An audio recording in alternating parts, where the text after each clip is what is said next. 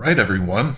Welcome to the Ad. Podcast. I'm happy to have with me today Asanka Abhisingha, and he's the CTO of the company WSO2. I'll let him tell you more about the intrigue of the company name. It shows their long history. And he is, the CTO there. I think recently appointed CTO and has been with the company for a long time, so he knows the history. And so welcome to the podcast, Asanka. Thanks, Juan, and thanks for the invitation, and it's a pleasure to be in your podcast. Yeah, I'll give a quick background about me as well. So I'm coming from application architecture and application development background, and started my career as a COBOL programmer, then moved to C++, Java, like that when the evolution of technologies happened, and mainly focused on distributed computing for last 20 plus years. So I've been with WSO2 for more than 15 years now. So WSO2 name coming from oxygenating web services, because we started the company when web services were dominating SOAP and various type of web services standards. And the founders coming from that background as well, Sanjeev and Paul, they contributed to many web services specifications, as well as we implemented foundation for web services by contributing to Apache Foundation. So that is how the company started. And from day one, we are following open source standards and contributing to open source. So that is our DNA inside the organization.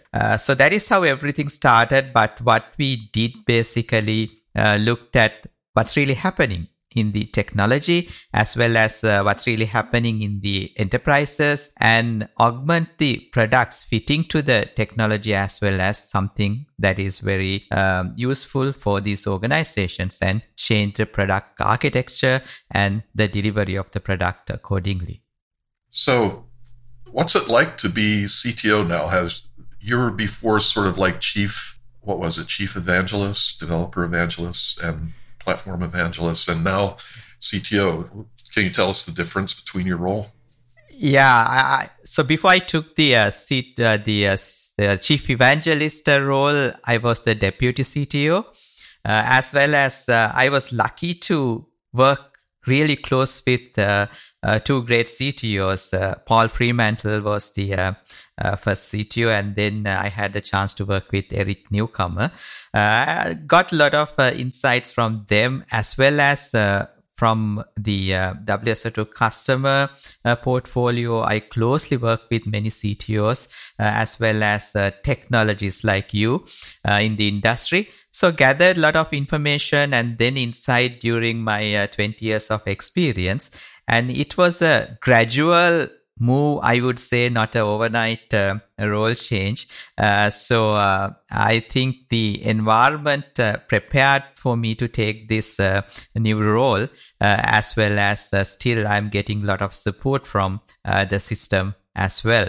So it's challenging because we are a sizable company, and then a lot of responsibilities. And I'm currently mainly focusing on the external architecture of WSO2 and helping customers a lot, as well as bringing customer feedback into the product teams, as well as still the evangelist role is still remains, because I tell the WSO2 story, as well as working as a spokesperson by speaking at many events, as well as regularly updating the industry analysts. Nice. Thanks for explaining your past and current role. Seems like natural steps, so that's good.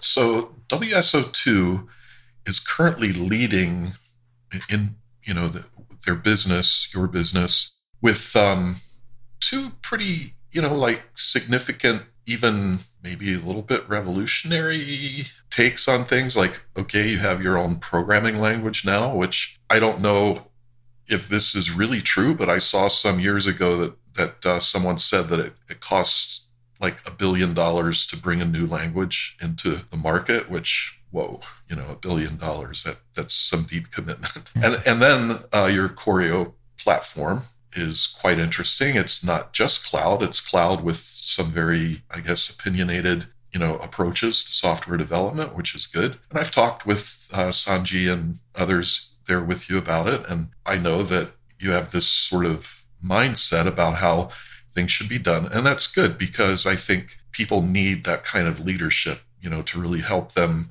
zero in on, okay, here's an opinionated way to do this. If you follow this way, we know that it works and we can help you make it work and you're going to be good, right? So I would say that's sort of like the overall message for, at least from an outsider looking in. Is that sort of what you're thinking? Yeah, I think you framed it nicely. So yes, we took some risk and challenges as well when introducing the programming language as well as the Choreo platform. Reason for that, we operate based on first principles, and we identify the first principles based on what exactly the industry looking for, and then how we can introduce something useful for the industry, because our motivation coming from the day one as a middleware company to simplify this creation of various distributed computing components. And now we tell it as how you can easily create digital experiences, because end of the day, every organization is building some kind of digital experience internally or externally. So as a technology provider, that's our responsibility, how we can simplify it. How we simplify it basically by creating great abstractions. So that's where all these things came into the picture. And I first touch based on the Ballerina language and then come to Choreo. So Ballerina, we started in 2014. Basically, what we identified, the configuration-driven integration is working at that time, but then again, it has limitations. So how we can find a way to overcome that particular hurdle? Because a lot of customers and users were using our integration technologies, and we did many experiments and identified the best way to solve this problem by introducing a language. So that's where Ballerina came into the picture. At the same time, by coming from this web services roots, we identified it is not easy to do network programming, because there's a lot of things underneath. You need to know about HTTP, and then you need to know about how the network works. And then there are a lot of quality of services around that, like security governance associated with these programs that you write. So how we can simplify it for the programmer, and then let the developer to focus on the business problem rather than going to these underneath technical complexity that they had to face when they are developing a language. So that was the motivation when we introduced Ballerina language. As you said, yes, it's a big investment. We have more than 100 people full-time working on development side, and many other roles in developer relations and various other activities associated with the language. So it's a investment, but we are seeing a lot of success with the investment we have done, because even Ballerina listed as the 22nd language in a language listing. Even getting to a language listing is not easy, but getting that position is a great achievement that we see. So that is the background and how Ballerina came into the picture. I think the same semantics apply for Choreo as well. So we were helping organizations to build platforms. Like large organizations invest a lot, put around 300, 400 development teams, and start building these platforms to simplify the stuff internally as well as increase the productivity. But this is a never-ending task for these organizations, and they were not focusing on how they can deliver applications or value for the business. And this was a problem we identified. So what we thought, rather than letting each and every enterprise to build these platforms, why don't we provide an opinionated platform that they can build their business abstractions, so business applications on top of that. So that is how Choreo came into the picture. And yes, it's an opinionated platform because we want to give the best practices as well as some of the productivity enhancements within the platform. That's why we make it in such way so an organization can get into the platform and then quickly build applications. And our tagline for that is just add developers. So what we are telling, just add developers and we will take care of the rest of the problems and the complexity that you will see in a platform. Yeah, I think that that's a very good way to develop a major business strategy or a few different strategic initiatives, because it came about organically, right? It's not like Sanji and a few people went away on a retreat for a weekend and came back and said, we know what we need. We need a new language and we need a platform and everybody's going to love it, right? Exactly. So the needs of customers, of clients drove this, and it wasn't small time players, but 300 teams. That's, I don't know what size the teams are, but even if it's 5 people, to 10 people, that's pretty significant. So yeah, very respectable way to go about this. Now, I'd like to rewind a little bit because, we have this introduction to Ballerina language and Choreo, the platform, but let's talk about architecture for a moment. You've done a lot of work in architecture, and I think that your ideas around cell-based architecture are quite interesting. So let me just ask this. Can you provide a basic introduction to cell-based architecture and explain how it differs from other architectures like maybe ports and adapters, hexagonal? Yeah. So again, I introduced it with the same first principles because we identified there's a gap in the industry and as a solution introduced the cell-based architecture. So it has a lot of parallels to some of these existing architecture styles, and I would say it is enhancing some of the architecture styles like event-based architecture as well as a microservice architecture. So difference basically about the cell-based architecture, how you can group these workloads, or I call it as a component. The atomic unit inside the cell-based architecture is a component. How you can group it and then give some flexibility on grouping as well. Like organizations can pick different type of methodologies to define the cell boundary, as well as another unique aspect of cell-based architecture is the cell gateway. So the concept also came with the system biology and how a membrane works in a biological cell. The same concept I brought into the cell-based architecture. Like a membrane is controlling a biological cell, the cell gateway controls the entire communication of the components inside the cell, as well as the communication in between cells as well. So it's basically a inter and intra-cell communication controlled by this gateway. So that way, the organization can build a proper secured communication layer by defining northbound, southbound, eastbound, westbound type of communications, as well as secure them. Another thing that I identified as well as intentionally put in the architecture, a way to connect design, development, and deployment. Because that is one problem that I identified. The designer or the architect will architect something and developer will develop something slightly different, and DevOps will go and deploy something completely different. So there's no connection there. So how we can fix that problem is one thing that I wanted to address when defining the cell-based architecture. In this architecture style, the cell is that particular unit that you design, and then cell is the unit that you develop, as well as cell is the unit that you deploy. So that way there's no surprises when it comes to the production system versus what we put in the blueprint. So that is another unique aspect that I can highlight in the cell-based architecture. Another thing is how it aligns with the organization structure.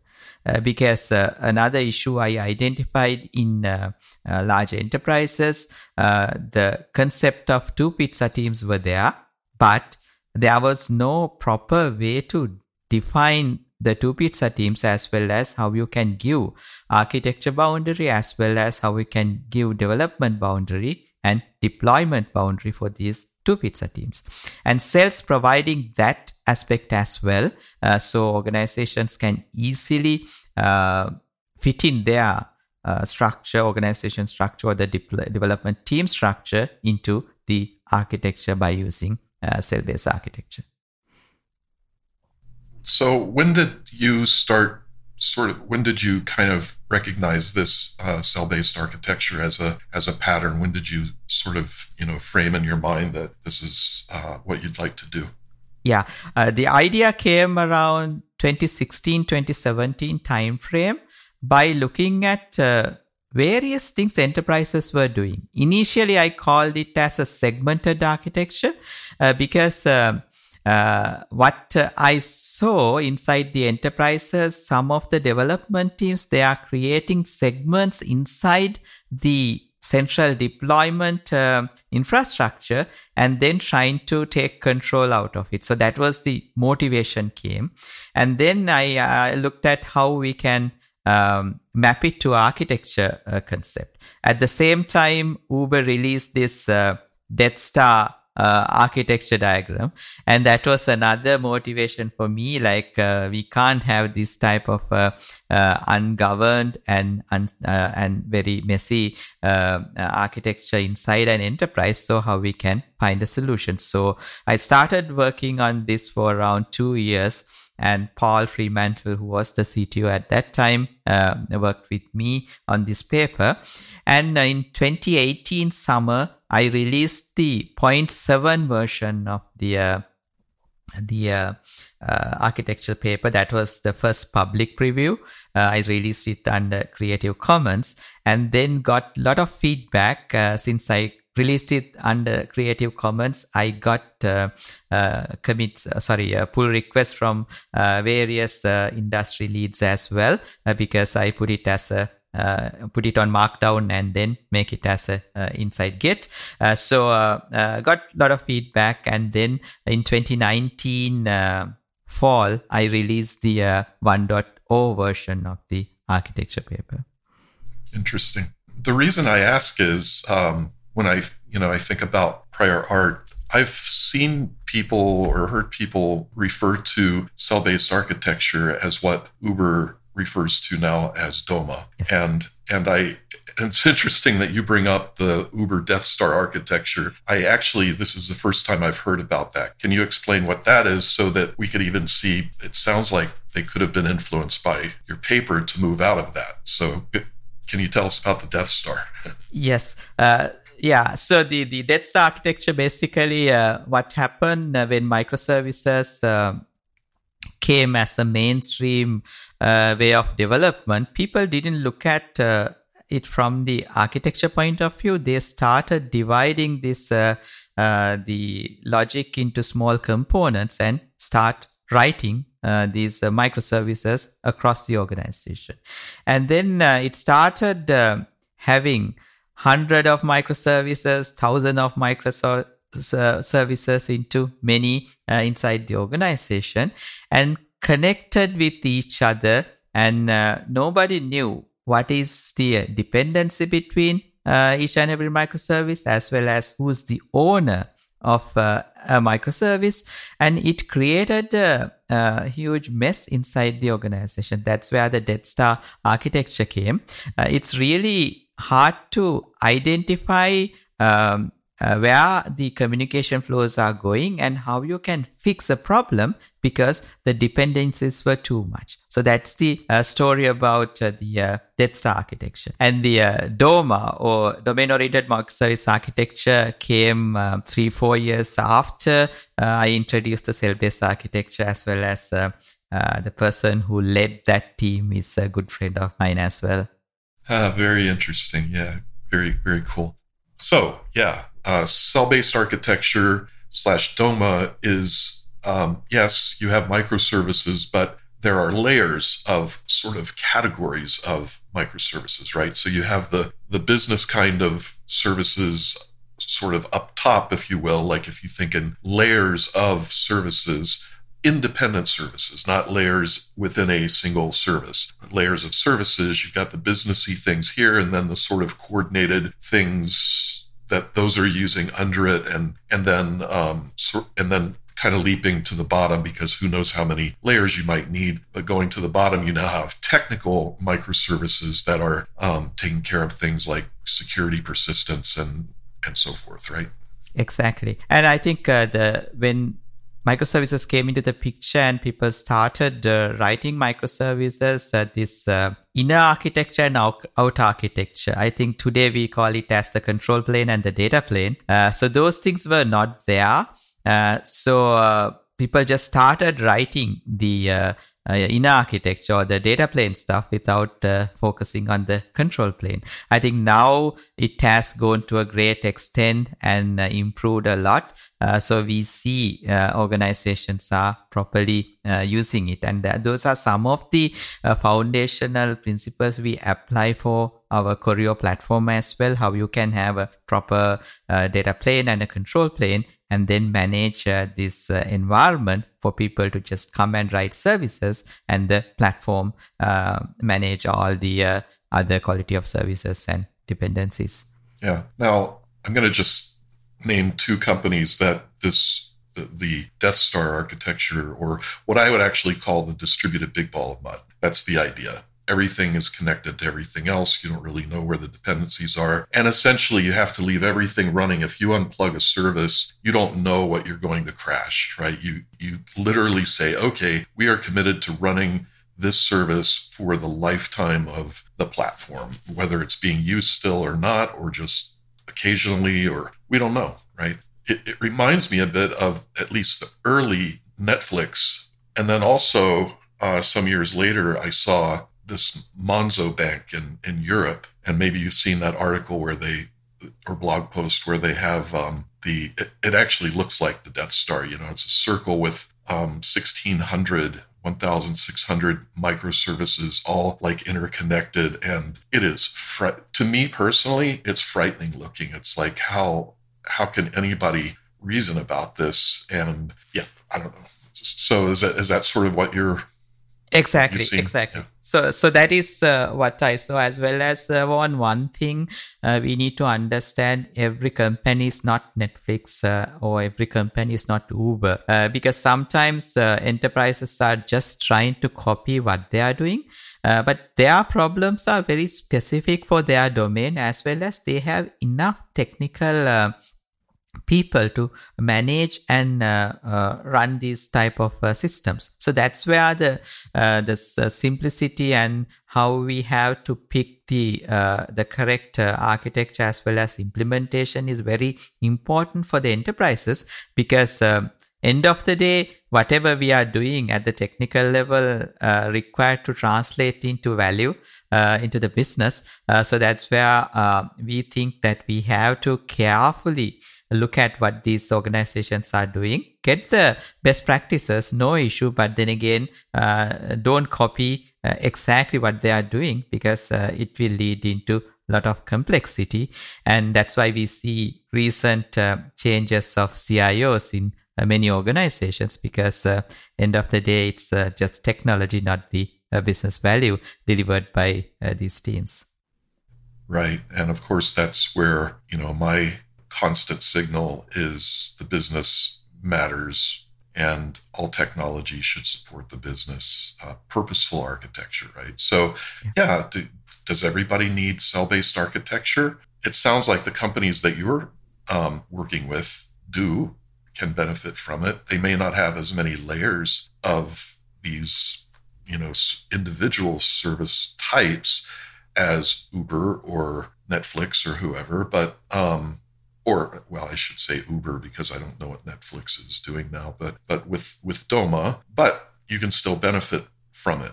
And I think this is where you like to think in terms of domain-driven design. How is cell-based architecture used with domain-driven design, or does it domain-driven design with cell-based architecture, and how do they sort of help or complement each other? Yeah, so I'll connect the dots, and there's a connection between how I get to know about you as well with this story.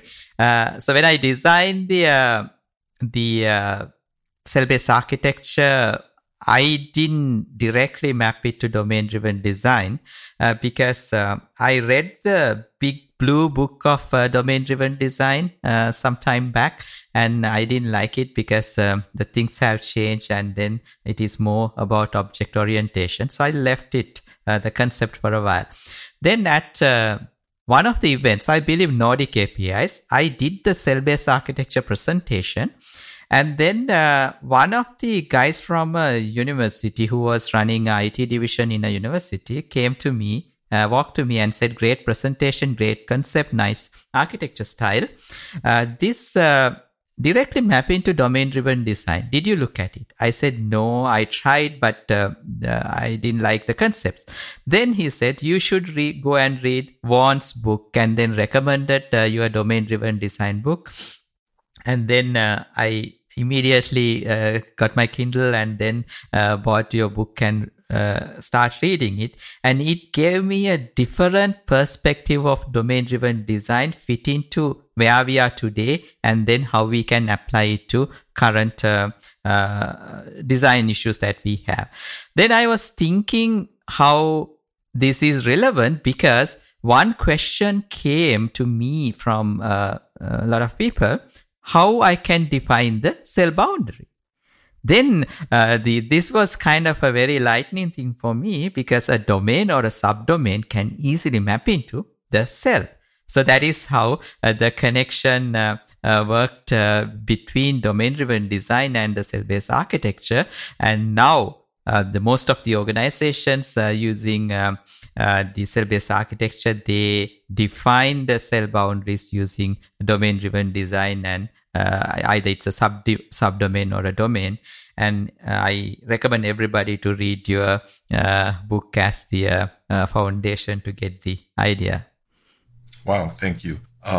Actually, I think maybe you told me a little bit, but this is sort of the first time I heard the whole story of that. And I've always enjoyed, since I think we met, maybe it was 3 years ago, or it's around 3 years. Yeah, maybe right when COVID was relatively new. I think we met online, and I've always enjoyed, our discussions. So thank you I'm glad the book helped, and thank you for recommending it to others. So where do you see the overlap between the two then, DDD and cell-based architecture? Where is DDD mostly applied in cell-based, and where maybe even where it's not so applicable?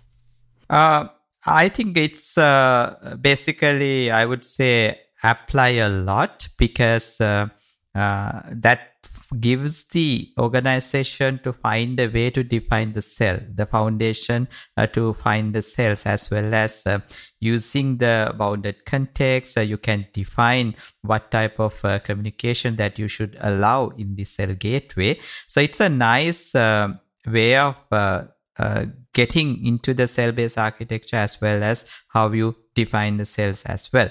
And then one thing I saw, as well as I identified from your content as well, when the organization looked at the way the communication happens, I think this is defined in the Conway law as well.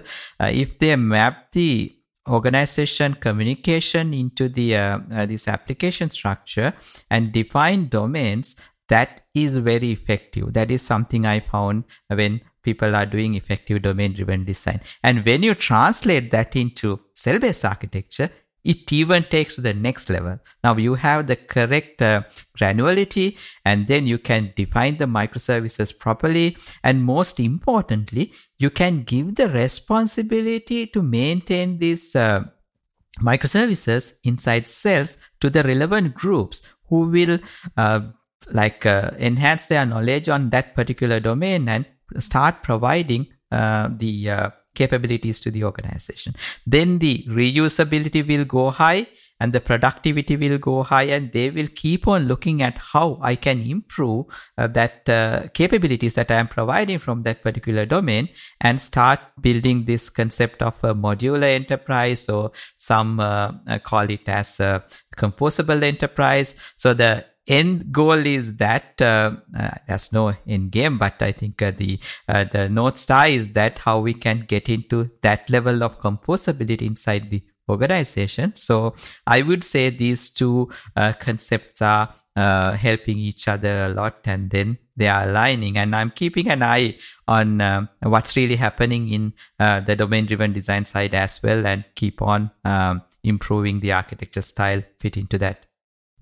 Nice. So would you say then that, roughly speaking, a bounded context maps to a cell? Is that the general idea? Yes. Okay. Exactly. So then it's not a tiny thing. Like a cell is not necessarily a tiny thing. So it's not like you're deploying an entity in a cell. You could, I guess, if there was some specific advantage to that, but that's not the goal. It's more like a relatively fine-grained business capability. Not that's even, if you think about saying, like, here's an example I have on my mind because I'm working in this, but you have white label insurance, right? So if you take the capability of white label insurance, so this is an insurance company that wants to white label. It's basically a way to provide insurance, but to their agents, and the agents look as if they are, the actual insurance company, or that they have their own insurance company. And so any of their customers, to them, it's like, okay, that they're more than an agent maybe, or something, but they're an agent. Now, you take white label insurance, that's pretty coarse grained, right? I mean, that's like, well, what does that actually mean? But then if you decompose that into actual sort of functional business capabilities, like the actual things that have to make that up, and not talking about process, but just so you would have like underwriting, you would have risk assessment and generating a premium for the risk, and then something to manage policies, something to manage claims. And so maybe it could be like that underwriting is a cell, and exactly, rating is a cell. Okay. Exactly. I think you took a nice analogy, and exactly that is the way. And then it took my mind to a couple of designs, some of the companies working at the moment, the same way that define these cells and then cell boundaries. I think there are a bunch of things. One is like getting these domains and subdomains correctly, as well as another aspect on the API first approach, because when you look at the type of APIs, it gives another hint for the organization on defining these cell boundaries and what type of capabilities that they should expose from each and every cell, internally or externally, as capabilities.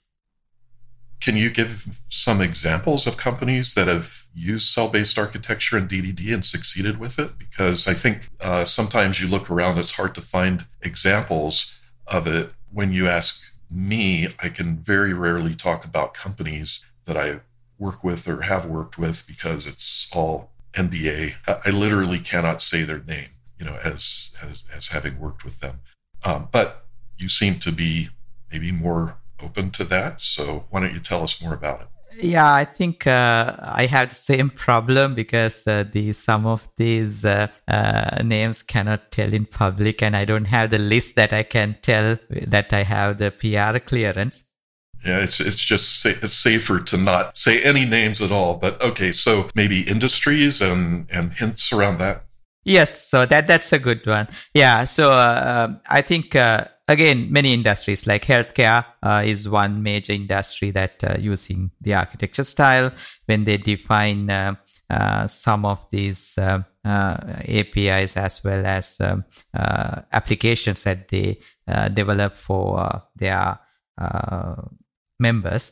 And this came very mainstream during pandemic as well, because digital was the only way they could connect with the members, and we helped a bunch of large healthcare providers to do that, as well as financial industries utilizing it a lot as well, especially when it comes to automation, as well as how you can build digital experiences for end users.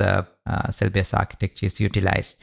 And telco, energy, those are two other sectors. Again, a lot of digitization happening inside these enterprises, and they are getting the benefit of cell-based architecture to expedite the transformation, as well as how they can have a clean architecture, and how they can divide their teams into two pizza teams. So those are a bunch of examples from the industry.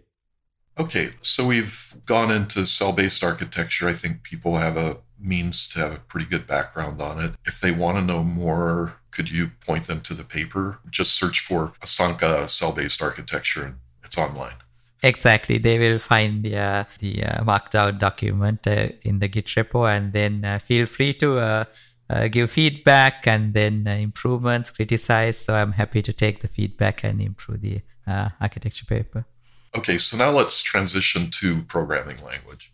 I would say that JavaScript, TypeScript, maybe Python are sort of like used heavily in the cloud. And I would say Java, obviously Java and C#, but we have some, VM warm-up considerations with those, like depending on how your architecture actually runs in deployment, it could be expensive to start up like a Java VM, right? If it's not running hot constantly, which then costs money, right? So there's all these trade-offs. So JavaScript and TypeScript, let's say, work well in that environment because there is no warm-up. But now you see this, you're working with clients who are using, let's focus just on those two languages. What do you see going on in cloud with those languages that Ballerina just is going to solve a specific set of problems that people have that they face with cloud? Yeah, I think now when you take a language, the purpose, what they are doing from that language can be different. So Ballerina coming and playing a role, especially when they are building applications, like end-to-end applications starting from the data layer into the UI. So when somebody building that kind of cloud-native applications, that's where the Ballerina language giving an advantage on top of these other languages that you explained earlier. So I will give you a couple of examples. Now, when we are doing modern application development in a cloud-native environment, data types are key. That we are dealing with JSON, we are dealing with data coming from various databases that we call as record sets, and then XML is still used in somewhat, because you can't just ignore the applications we developed during last 2 decades. So those type of data structures are first level citizens, so data types in the language. So the programmers, they don't have to import libraries, they don't have to do marshalling, unmarshalling of these type of data sets. So it's inbuilt within the language, so that is an advantage that they get from the data point of view. And then we have tooling embedded with that, like data mappers, how easily they can map these data sets into different type of formats. And then another thing, like if somebody wants to write a service, they have to do a lot of stuff, like they have to do HTTP binding and then identify the libraries related to that, secure them. All these things takes time, as well as once you have many libraries within that particular runtime, it becomes a really bulky runtime. And then there are two ways, like you bind it and then the container will get really heavy, or you add sidecars, and then it will become many sidecars around the container. But if those capabilities are built in within the language, then you can get the full benefit of a cloud native infrastructure, as well as you can eliminate the dependencies and make it completely immutable when these capabilities are within the language. So one thing I told some time back is middleware is disappearing into code and infrastructure. Because today you can't afford the way that you used middleware earlier days. We deploy the stuff into a server runtime and it works perfectly fine. But in the today cloud native environment, you can't do that. So that's where I said the middleware is disappearing into a code and infrastructure. Infrastructure part is very clear. I think Kubernetes is leading there and it won the war. And we are getting a lot of benefit from Kubernetes and Kubernetes services. And it covers up to a great extent of middleware capabilities that we got early. The rest is where the code coming into the picture. And that's where we embedded most of these middleware capabilities into the language. Now they can just write code and get the benefit out of the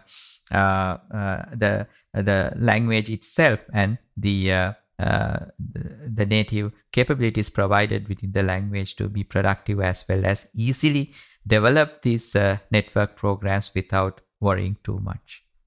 I remember I did have this conversation with you and Sanji at one point, and I was talking about the importance of well-defined schemas for exchanging data, exchanging information across cells, let's say, and even the need for a schema registry. And I recall him saying, you don't need that. And I sort of, I was like, well, I don't know. And he said, well, it slows people down. If you're using Ballerina, it takes care of that for you. So it understands natively JSON, let's say. Let's just stick with JSON. So can you tell us more about, okay, what does the language do with JSON that makes it sort of unnecessary to worry about schema versions, right? Like, okay, this is the definition of this at any given time and the version that I depend on. How are you protected from those kinds of things with Ballerina? Yeah, I think it is similar to the way we handle the COBOL copybook records. Like you define the schemas there and then use it inside the program. Same way Ballerina type system works, that you can define these different type of schemas as types and then use it inside the program. And then the versioning of that particular service is the way that you define different type of schemas, and that translate into the API provided from the service as well. So that API version and the service version is basically the way that you identify different type of schemas and schema changes. That is how the language is designed and implemented. Okay, so then what about, so that sounds to me like web service calls web service, right? That's sort of a natural way of thinking. And I submit with my HTTP request a JSON object. How does it work when you're publishing domain events, for example? You publish events outside your cell and someone is going to consume those. How does it work then? Because I'm assuming they're now dependent on a schema version that they don't necessarily, I guess they could define it, but which version are they consuming, right? How is that solved? I think that is solved by using the developer portal, because everything get listed in the developer portal and then all these schemas are listed there. So they see different type of event sources and different type of APIs in the developer portal, so they can get that information from that. So the language, basically the program or the service that you write, get listed in the developer portal, and that becomes the way how developers communicate as well as identify these different type of schema types. I see. So it is sort of in a way a schema registry, but maybe not as explicitly schema registry, but it's more like, I guess, a discovery mechanism. Yes. And then in Ballerina, let's say I'm a consumer of domain events, I I go to this, you called it a developer portal. I go to the developer portal. I discover, the availability of this service and this kind of event that is published. And I can then say, okay, give me the Ballerina definition for that version of the event.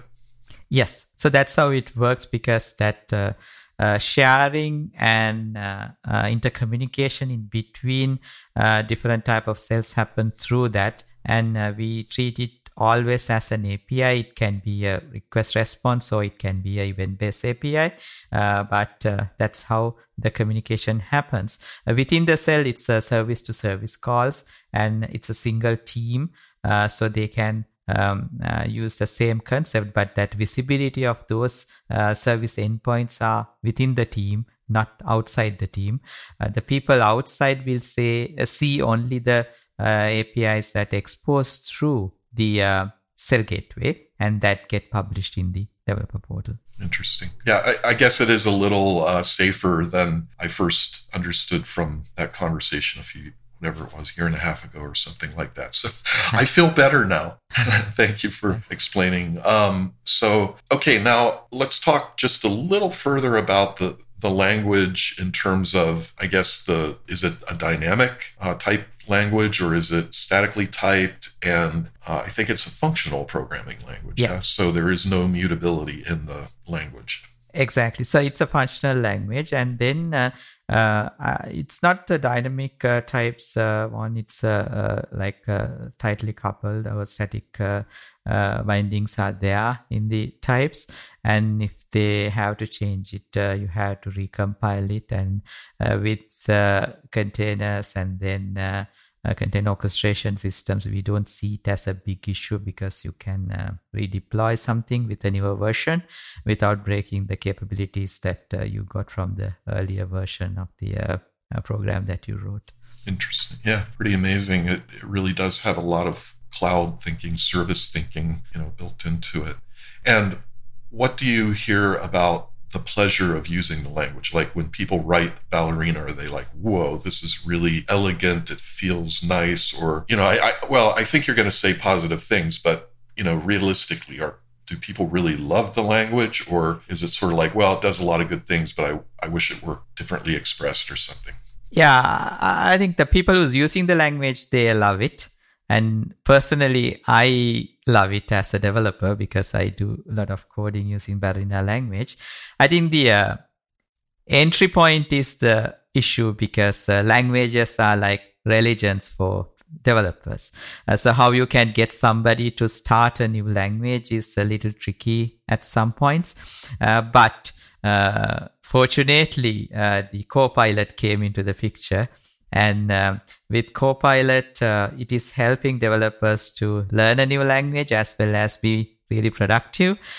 So since we have capabilities or tooling for VS Code, we see that adoption is getting increased, and people are getting really productive with writing new languages. And another thing that I saw, people who's new to programming languages, they quickly get the concepts and then be productive. But if somebody who's done a lot of programming using the object-oriented programming and those traditional concepts, they find it little difficult to understand the new concept. As example, my son, now he's 15, but he started coding Ballerina when he was 12.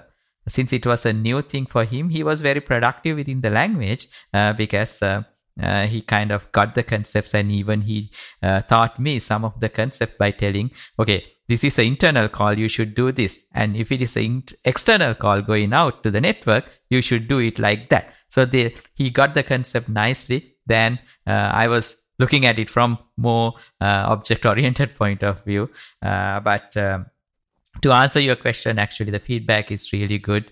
And we see a lot of community engagement with the language as well. So we have active Discord channel, and then we are doing a lot of community events as well. And the meetups are back, like physical meetups are back after pandemic now. So we are going into different type of communities through the meetups as well, and evangelizing the language. Yeah, that's good. I was at my first, well, actually I was at a public, in-person event back in November of 2022, but I just recently went to the Como camp in Vienna, in person. We about 100 people involved in that, and it went well. And I've transitioned I think I even forgot to put my mask on the flight back to the U.S. I flew over with a mask, and maybe not on the way back. I don't remember, but it's just sort of feeling like, well, maybe I'm not going to get sick, and so, or maybe I need to be more careful. I don't know. So, but it's a nice feeling. Well, let's transition then to Choreo. So more information about Choreo. Can you tell us just kind of first high level? Well, you already did a little bit, but more like what's the programming or the DevOps interface? Yeah. So if you look at Choreo and take it as a full package, we position it as an internal developer platform. So that is the full capability that provided by Choreo. But if someone is looking for just SaaS API management, they can use it just for that. And if somebody is using for iPaaS or just for integrations, they can use Choreo for that. If somebody is using to just write microservices or cloud native application development, they can use it for that, as well as a DevOps platform as well. So those are kind of entry vectors that we would say for Choreo, because sometimes the requirement might be very specific. So the internal developer platform might be overkill for that particular organization. So they can use these entry vectors to enter to Choreo. But the ultimate or the main purpose of Choreo is to provide this complete internal developer platform that it starts from the design and take application to run basically, and then maintain and get the runtime observability and analytics, so on and so forth. So that like end-to-end application development supported in Choreo. And then fundamental things like multi-environment, inbuilt CI/CD. I call it as pipeline tuned because when you write the first code, it is connected with the pipeline. So it takes that code from development into production.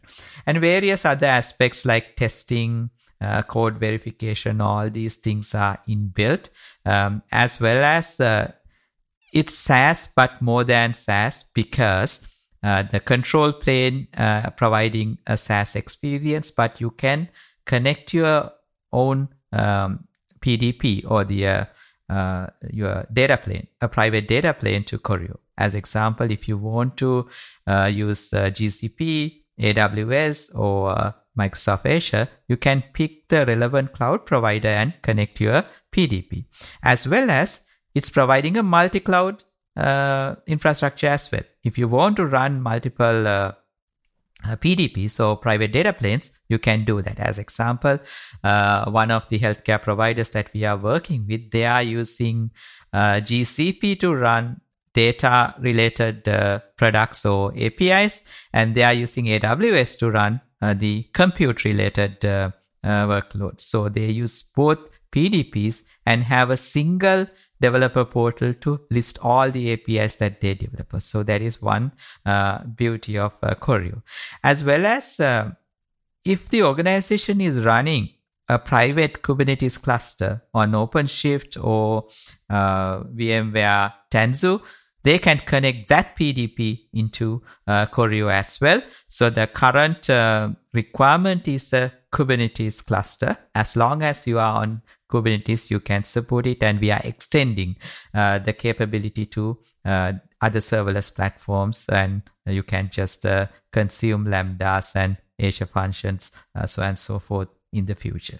So it is basically framing it as an internal developer platform with the correct semantics, because current internal developer platform definition only covering the delivery part, that CI/CD side of the story, but we are adding application development on top of this delivery and making it a complete development platform, so organization can just focus on the application development and get the full benefit of the platform by consuming Choreo.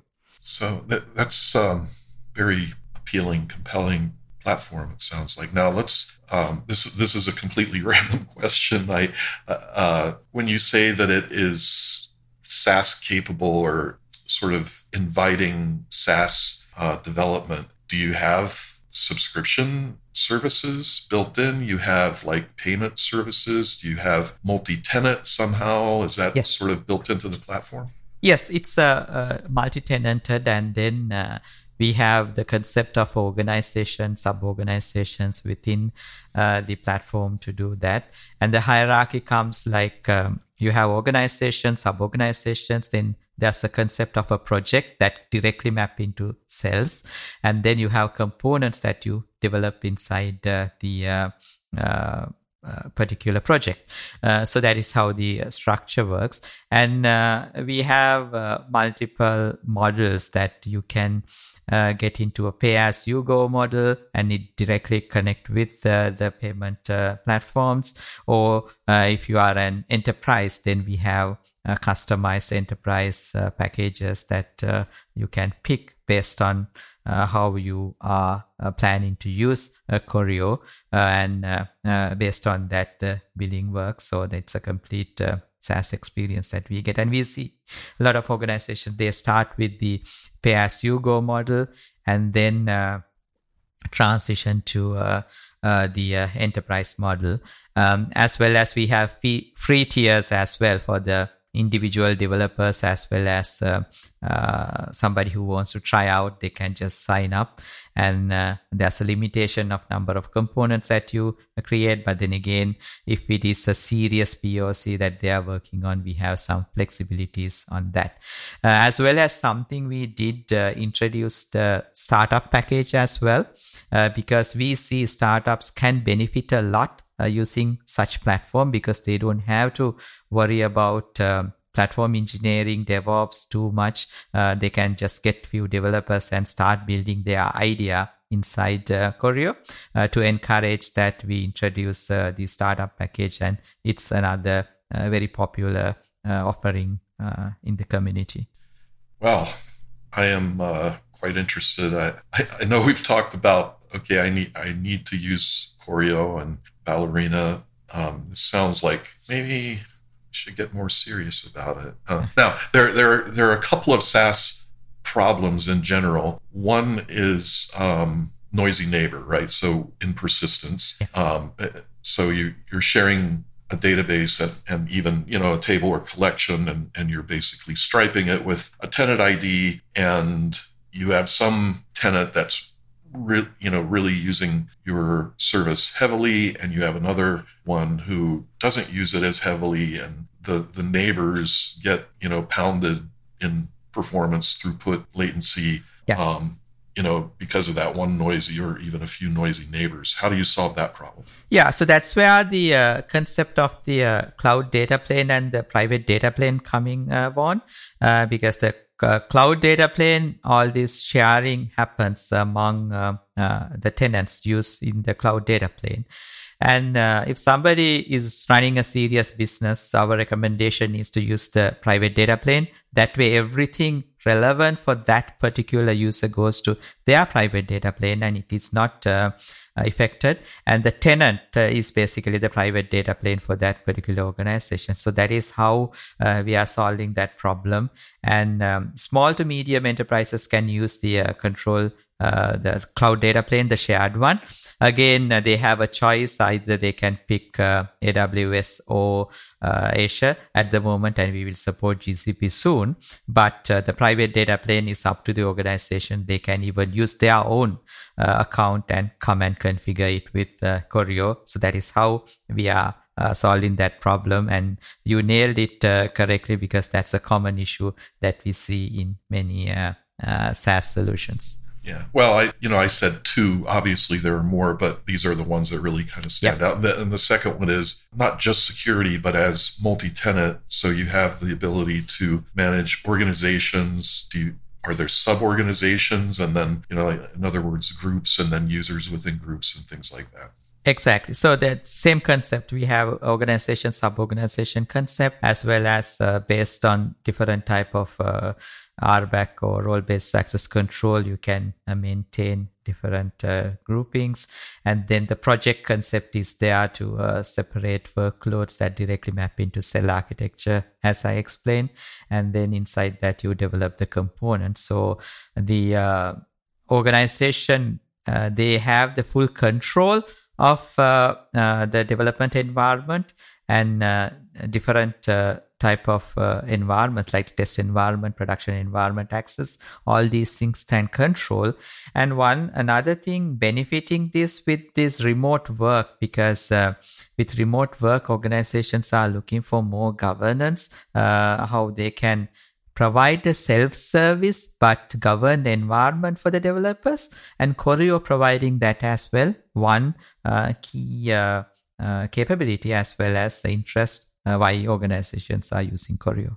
Well, an obvious question is, after this, developers are going to say, yeah, but what about vendor lock-in?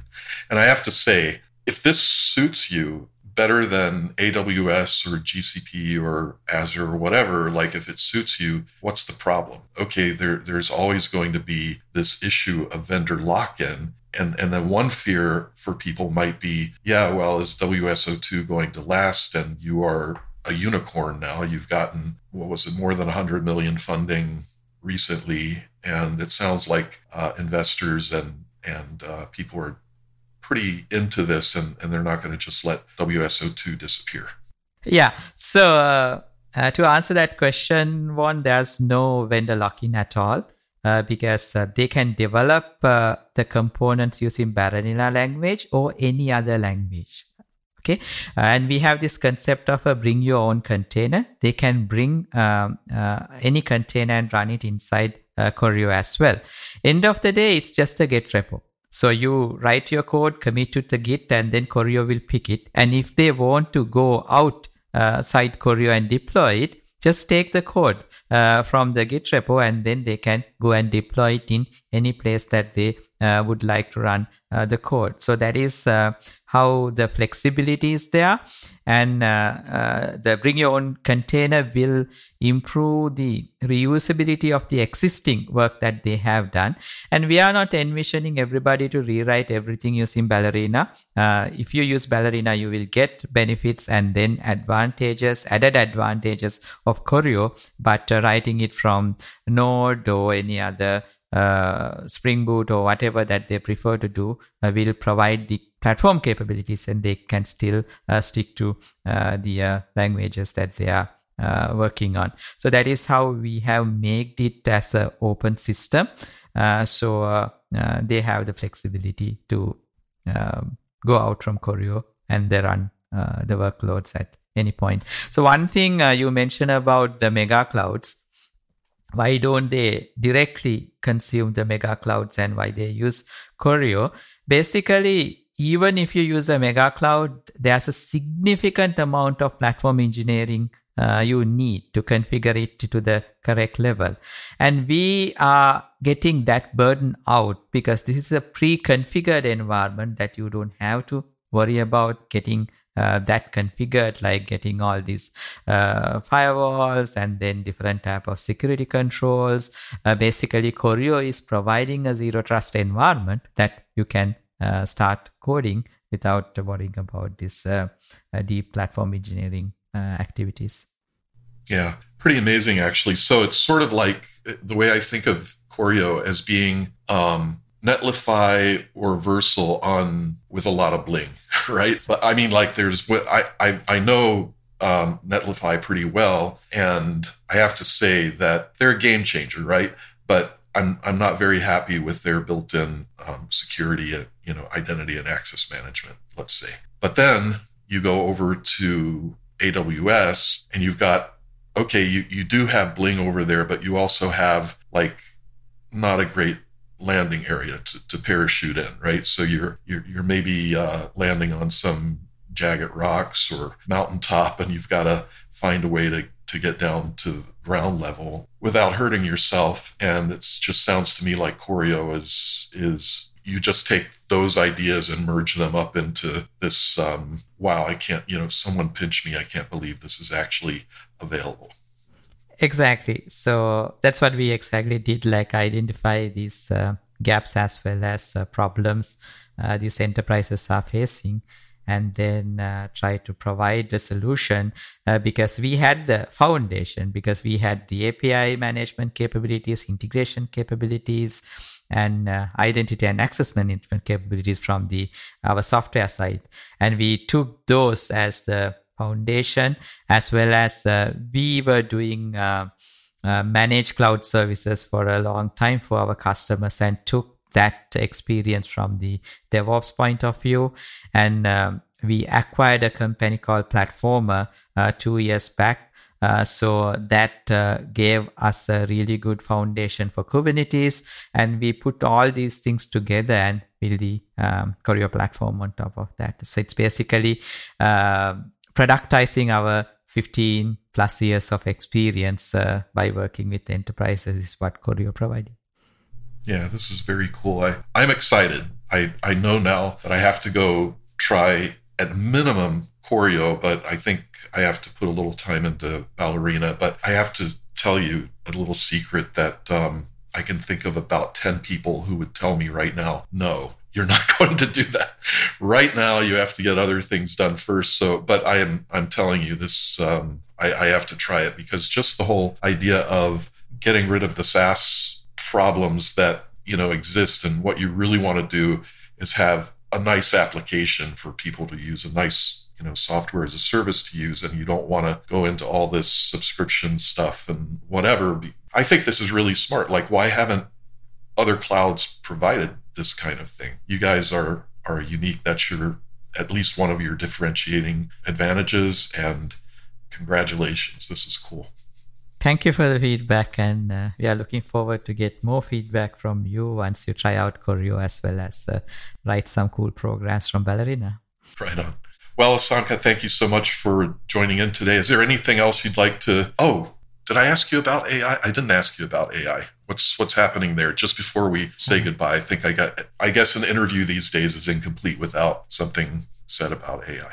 I know that is the topic, and so I'd say I think it's kind of a sandstorm at the moment. We don't know where it is heading, but there's a lot of positive side that I see. Even as an individual, I am getting benefit of using AI as an assistant for me to do a lot of research work, as well as do some stuff that I spend a lot of time unnecessarily. So the productivity has increased. So I believe the same thing will happen for general public as well. How organizations will use AI and then increase the experience of the individuals by providing or taking the digital experience into the next level. And at the same time, there are regulations are coming and putting the relevant guardrails as well. That is good. So I think things are moving really fast. So overnight, a lot of changes are happening. And I think it's unbelievable, actually, some of these innovations are happening. And living in the Bay Area, what I identify, a lot of startups are coming up with different type of AI ideas and fueling their industry. So it's an interesting time, but I think the foundation is needed, right? You need APIs, you need integrations to feed data into these language models. So still those basics are required, and some basics principles are coming back, like API monetization, because we were looking at internal API management for a long time, and external API management kind of was there but not dominated too much. Some companies like Twilio, they did it great, but not everybody. But now it is coming back. You can sell your capabilities to these language models using monetization. So I'm taking this as very positive. As well as a product company, we are keeping a close eye on what's really happening and then trying to integrate those capabilities to the product stack.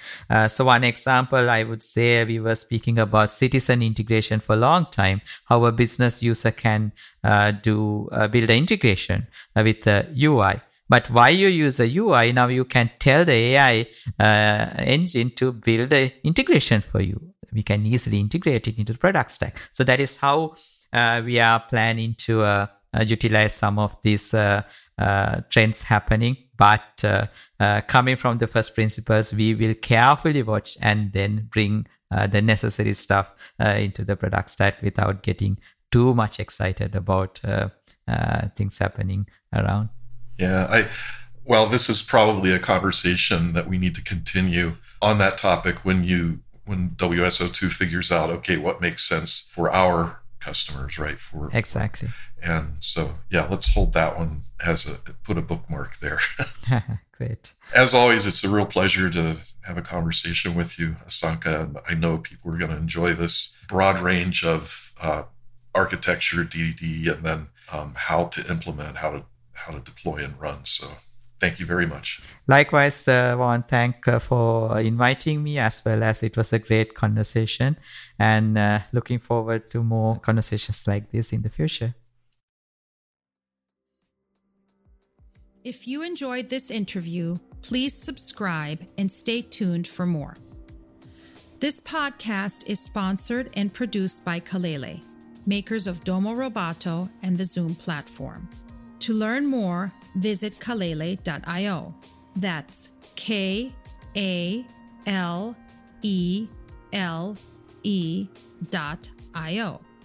Thanks for listening.